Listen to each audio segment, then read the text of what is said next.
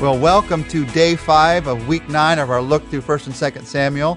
Chapter 23 we're going to look at today. This significantly is the end of our look at 1st and 2nd Samuel. So congratulations. You have made it to the end of the study of these two Old Testament books. Not always an easy study. There's some things to wade through in this study. But there's also great inspiration from God about our lives. And we've seen, as we've walked through this study, a focus on 4 particular men: Samuel and Saul and Jonathan and David. Samuel, the man with an open heart. Saul, the man with a troubled heart. Jonathan, the man with a divided heart. And David, the man after God's own heart.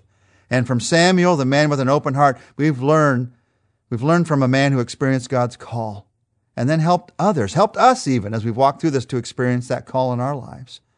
From Saul, the man with a troubled heart, we've learned from a man whose fear caused him to trust himself instead of trusting God. How dangerous fear can be in our lives. How dangerous allowing inferiority to rule can be in our lives. From Jonathan, the man with a divided heart, we've learned from a man who some people might have called his life on this world a tragedy, but the truth of the matter is he's a great success because he's a man who never gave up. He never gave up fighting, never gave up loving, never gave up dreaming. I want to be that kind of man. And then we've learned from David, the man after God's own heart. And we've learned about faith and humility and compassion and worship. This week we're learning about worship. And you see the heart of worship that David had in these verses we're going to look at today. In chapter 23, beginning in verse 1, we get a rare peek into David's life. Not often do you get to hear the final words of somebody's life. Many times you're so weak you don't have the strength to say them. And even if you do say them, nobody has the time to write them down. But David's last words are recorded for us. Beginning in verse 1 of chapter 23, these are the last words of David. The oracle of David, son of Jesse, the oracle of the man exalted by the Most High, the man anointed by the God of Jacob, Israel's singer of songs. The Spirit of the Lord spoke through me. His word was on my tongue. The God of Israel spoke. The rock of Israel said to me, when one rules over men in righteousness, he rules in the fear of God. He's like the light of morning at sunrise on a cloudless morning, like the brightness after rain that brings the grass from the earth. Is not my house right with God? Has he not made me an everlasting covenant, arranged and secured in every part? Will he not bring to fruition my salvation and grant me my every desire? But evil men are all to be cast aside like thorns, which are not gathered with the hand. Whoever touches thorns uses a tool of iron or the shaft of a spear. They are burned up where they lie. So here's David. David, who's described in these verses as a man exalted by the Most High, a man anointed by the God of Jacob, Israel's singer of songs. And here's David talking in these verses about where you and I find affirmation and assurance as we face the end. He's talking about the end of life. It could be the end of a ministry. It could be the end of a season in your life. Where do you look for affirmation and assurance as you face the end? Now, David, in typical form, he gives us this affirmation and assurance, and then he says, oh, by the way, God, put down all my enemies. He was a man who was a warrior to the end. He faced enemies to the end.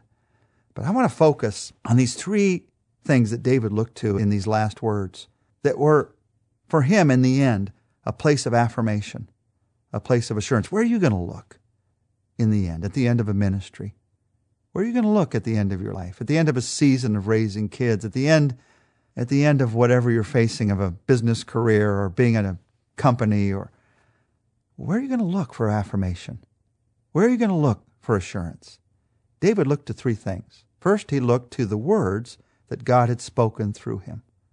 And to him, by the way. He looked to the words that God had spoken through him. One of the places that you look for affirmation, assurance in your life is by asking yourself the question, what is the communication that God wants to make through my life? How does God's Spirit want to speak to others through my life? And when you come to the end of anything, you look back and you say, how did God use me to encourage someone? How did God use me to bring someone into his presence? How did God use me to help someone to understand the love that he has for them? Maybe it was a single word. Maybe it was a teaching that you gave or an entire sermon. Usually it's just a sentence, the right time and the right place to help people to wake up to the light of God in their lives. If you can't think of anything right away, you're like a lot of us. These affirmations don't come to our minds easily, but ask God to bring them to mind. God, would you bring to my mind those times when your Spirit spoke through me?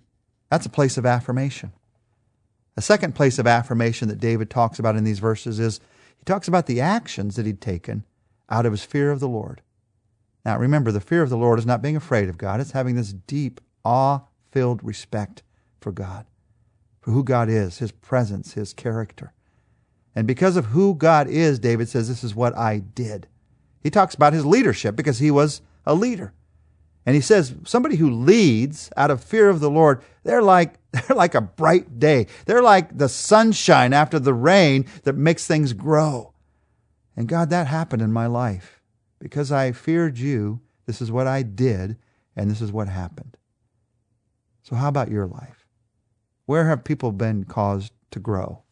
Maybe somebody in your own family. Maybe somebody at a place of work. Maybe somebody at a school. Because of your respect for God, your love for God, you spoke up, you showed up, you acted in love, you acted in compassion. When no one else cared, you cared. That's a place of brightness in your life. That's a place of affirmation in your life. And David looked back to those places. At the end of life, he didn't look back to all the battles that he had won. He didn't look back to all the trophies he might have had on his wall. Look at all those swords that I have won from all of my enemies. He didn't even look to the place of Jerusalem, his greatest dream, the city of David.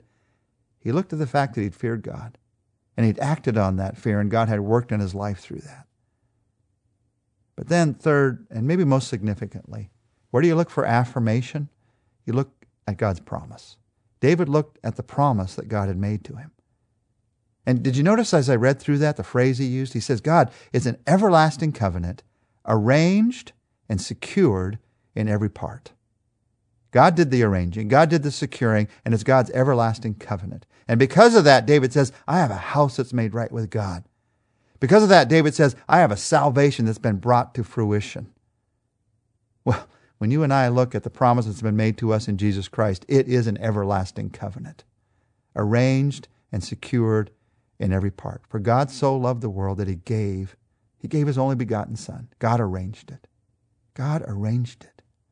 That whoever believes in Him should not perish, but have everlasting life, secured in every part. When you come to the end of something, sometimes it's difficult to find the affirmation that you want to in the words you've spoken or the actions you've taken. We forget the words, we forget the actions. But I'm telling you, if we have nothing else, we have the promise of God. And you look at that promise that God has put into your life, it is secure no matter what. And that's what you hang on to. When Satan tries to bring a moment of doubt about what you did or what you didn't do, what your life stood for or what your life didn't stand for, you stand on the promise of God. You stand on that everlasting covenant that God has made for us in Jesus Christ, arranged and secured in every part. God has made your life to demonstrate His faithfulness. And the greatest way we demonstrate it is because we're saved. Because our salvation has been brought to fruition because of what Jesus did for us. And so David, at the end, what does he look to? He looks to the Spirit of the Lord, the fear of the Lord, and the promise of the Lord. And he says, that's where I find my security. That's where I find my affirmation. Let's find it together right now in Him. Let's talk to the Lord together. Lord, as we come to the end of this study of 1 and 2 Samuel, we end it by looking at David's last words. We want to have that kind of heart. Lord, looking to You for affirmation, not some honor that men, women, clubs, countries would give to us, but You. And so we look to Your words, spoken by Your Spirit. We look to faithful actions that come out of our love for You and our respect for You, God. And we look to Your promise that on the cross of Jesus Christ was arranged, was secured at every point, in every place, in every part. And God, we know we can stand there, and we do stand there right now in this place of security, thanking You for who You are. Let us carry that into our lives today, the security that we have in our relationship with You, knowing that in one way we come to these end points in life, but in another way there's never an end because we have an eternal life in You. And so we thank You for that. We praise You for that. In the name of Jesus, amen. Well, thank you. I am grateful that you joined us for this study of 1st and 2nd Samuel. And I want to invite you to join us. Come back next week for our continuing study in Drive Time Devotions. You can just keep up with our week-to-week study, or you can go to drivetimedevotions.com and pick from almost any of the books of the New Testament, many of the books of the Old Testament, and just pick the book that God wants to speak to your life through right now and begin to listen to it. Let God speak to your life. I am so grateful for you. I'm grateful for your love for God's Word, that you've spent this time together in learning God's Word and living it out in your life. That's what I want to do. That's what I want you to do. And I'm grateful that you have that heart for God. I'll see you for our next study in Drive Time Devotions.